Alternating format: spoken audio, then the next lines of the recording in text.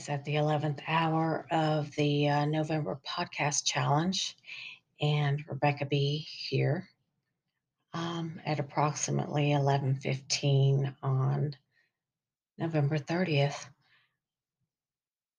I thought I could do this podcast challenge, but in actuality, I was a little over my head because I already have an existing podcast. It takes a lot of my time and a lot of research. And I thought this would be easy to do because I would just read people's words, but that's a whole nother thing because you have to get permission. But I think I'm okay with reading some Edna St. Vincent Millay because she's been gone for a long time now. Oh, yeah, a long, long, long time. So I think I'm safe within copywriting. So I went through my book and I looked at some of my favorite things that have been bookmarked, and I was just like, wow, I was shocked. I was saddened, and I was just wow at the things that I have so many of hers bookmarked, and they are amazing poems, and they are very straightforward at times and extremely painful the others. And this is one that I think was very important to me at the time that I was going through the end of a relationship, and it helped keep me sane because I knew somebody who was in as much pain as I was. So, without further ado, let me read it to you.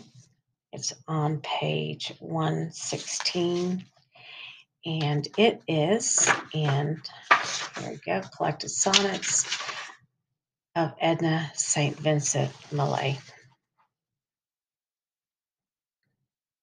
Well, I have lost you, and I lost you fairly, in my own way and with my full consent.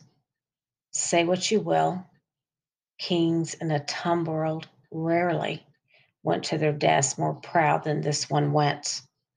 Some nights of apprehension and hot weeping I will confess, but that's permitted me. Day dried my eyes. I was not one for keeping, rubbed in a cage, a wing that would be free. If I had loved you less or played you slyly, I might have held you for a summer once more. But at the cost of words I value highly, and no such summer as the one before. Should I outlive this anguish, and men do, I shall have only good to say of you. Now I love that one because I think I flubbed up one or two words, but I love that one because it's what I wanted.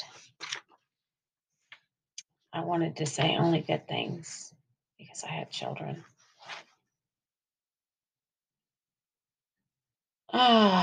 But this was another one um, that is a little bit more angrier on page 120, the same book.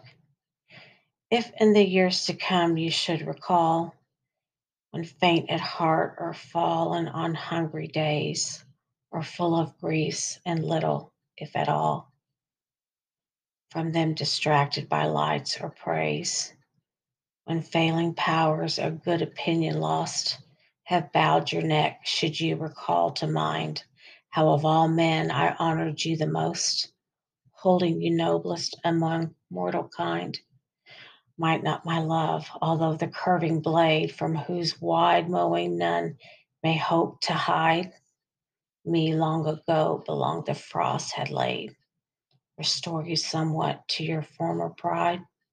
Indeed, I think this memory, even then, must raise you high among the run of men. So, you see the progression with Edna, and I just love her so much. And I'm looking through, trying to not find the ones that are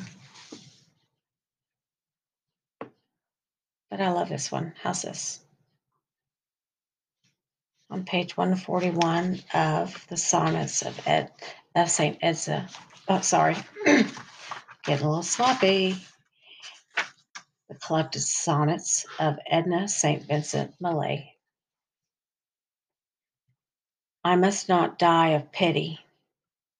I must live, grow strong, not sicken, eat, digest my food, though it may build me, and in doing good to blood and bone, broaden the sensitive, fastidious, pale perception.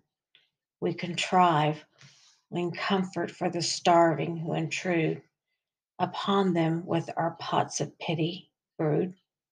From stronger meat must be the broth we give.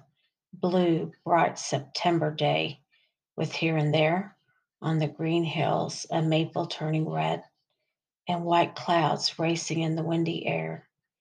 If I would help the weak, I must be fed, and wit and purpose pour away despair, enrich the cup, eat happiness like bread.